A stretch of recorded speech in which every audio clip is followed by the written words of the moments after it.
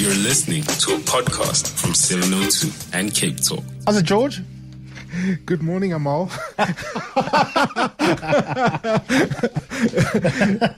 UCBS. Good morning. Can call me Lawrence. Lawrence can play me. Yes. How are you doing? Lekker soos 'n cracker. That's very good. How are you? I'm very well, thank you. Are you glad that January is coming to an end? Yes, but February is just around the corner. I don't know, the creative side of these adverts, you got to really apply your mind. That's true. So listen, I'm glad that you've chosen this as our first story because I don't understand these things. I'm intrigued both by the ownership structure of these various platforms, but also what their potential integration will mean for us experientially and for privacy. Yes, well, this is the thing. You see, now, if you're wondering what we're talking about, Mark Zuckerberg is the Facebook founder. Facebook owns WhatsApp, they own Instagram, and they own Facebook, which includes Facebook Messenger. Now, a lot of us send billions. In fact, I mean, these three networks we're talking about have more than 2.6 billion users. And we're all sending messages to each other on different platforms. Now, Mark Zuckerberg was being interviewed by the New York Times last week, and it came out that he is busy planning and considering to merge the three instant messaging services together. So in other words, you'd be able to, if you're a WhatsApp user, send a Instagram user a message, or if you're a Facebook Messenger user, send somebody on Instagram a message. So there's cross-pollination between all of these things. Now, it's raised a lot of anger, antitrust, there's privacy, there's security questions, and rightly so.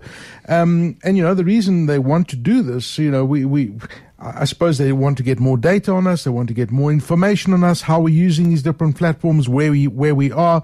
And if you notice in the last couple of months, I mean, the people who founded WhatsApp, for example, they've now left the company. So Facebook's undergoing some very interesting challenges right now. In fact, there's news in just this week as well that some research is showing that half of Facebook users may be false users or maybe fake users, something to that degree. But, wow. That's just research that's coming out. It still needs to be verified. But I think Facebook's facing some very interesting challenges. And Mark Zuckerberg has basically said to the New York Times, and he's confirmed this, that he wants to make these three different platforms kind of merge into one so that you can send messages from one platform to another. And what difference will it make to me practically as a user of individual platforms? Because I see some people are saying, no, but you initially promised that you wouldn't.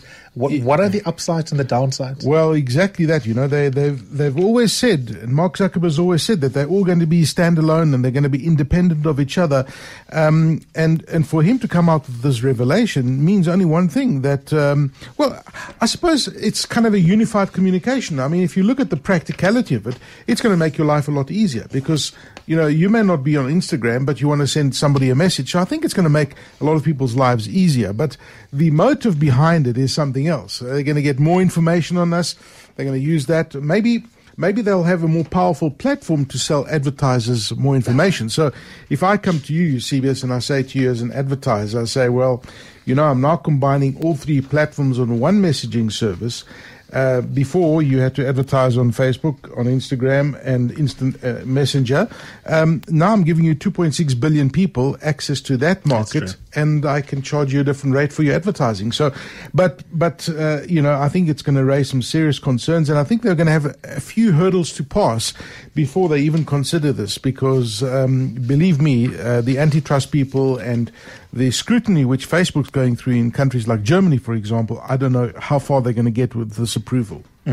Well, that's interesting. So the business model may benefit, but I wonder also how effective our revolts would be. Yeah, I don't know. But I must say, because having a seamlessly integrated set of platforms that is easier to potentially sell to, and the reason why I'm pausing is I'm wondering whether it's obviously better for every advertiser to have an integrated set of platforms, but let's assume that it is. From an experience point of view, as I said at the beginning or end of last year after my holiday, each of these platforms have got very different things that they allow us to do. Aki on Twitter versus Aki on Instagram, on Messenger, on WhatsApp, on Facebook. You tap into different shades of who you are. And we sometimes cross-post. But there's also some content that live uniquely on each of the platforms because they don't quite fit the tonality, the functionality, and just the way in which a particular platform has evolved. So I even find myself now thinking, sometimes I'll post a picture both on Instagram and Facebook, and then there's some pictures or small little videos, for example, that I'll only put on Instagram. I'll put long posts on Facebook. Yes. You know what I mean? And there are certain conversations I'm prepared to have in WhatsApp, which I won't have in Facebook Messenger. So we've become quite segmented in how we use it. And I wonder whether Facebook is thinking about this from our point of view. Well, I think they're thinking about that from that point of view. But also there's a lot of people that are not using Facebook and are just using Instagram, for example, or are not using any of the other two platforms and are just using WhatsApp.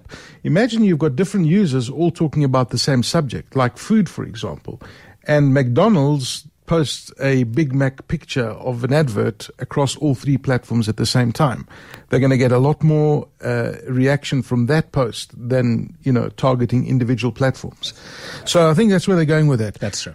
What else have you got for me? Well, I'll tell you what, just on Facebook, I don't know if you've noticed, but I've noticed that there are less fake news stories appearing than there were a year ago, which is a good thing, which Facebook's doing something good about that.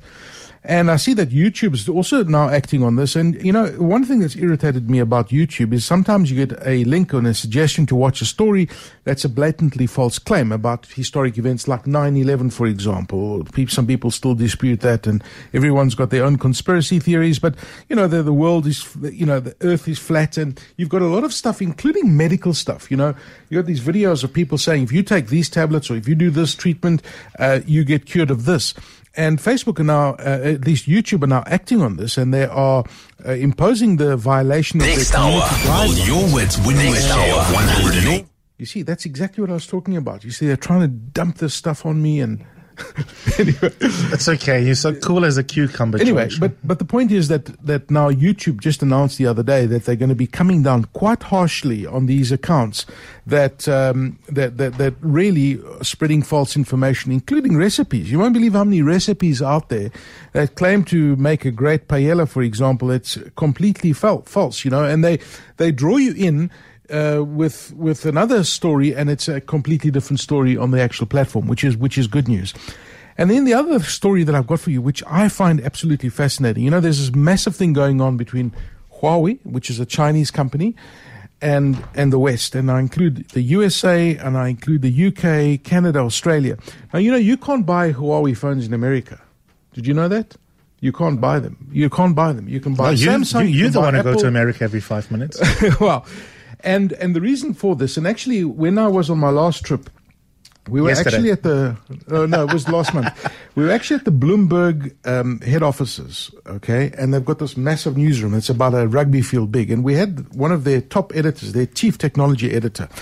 And I asked him, and I said, do you believe that the Chinese may be spying on us through Huawei? And we were talking, it was at the time where the Huawei chief financial officer was arrested in Canada on charges, et cetera, and he said, yes, I do believe it.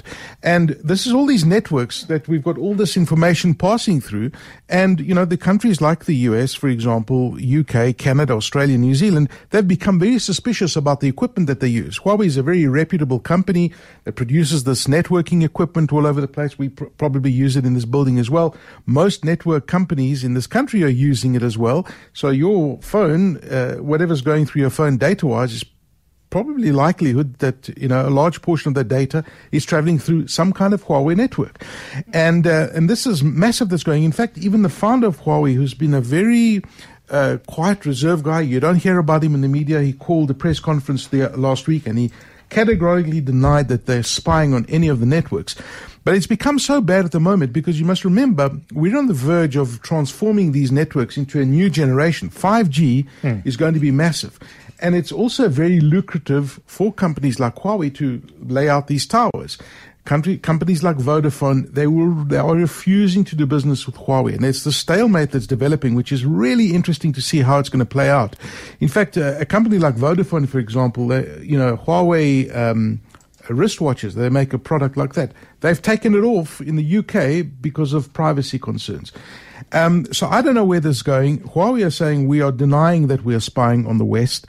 The West is saying, well, you've got to prove it to us. And up to now, there's been no specific proof to say this is what's happening. Not to say that they can switch on a lever and say that they can do it in future. And this is the concern that everybody has.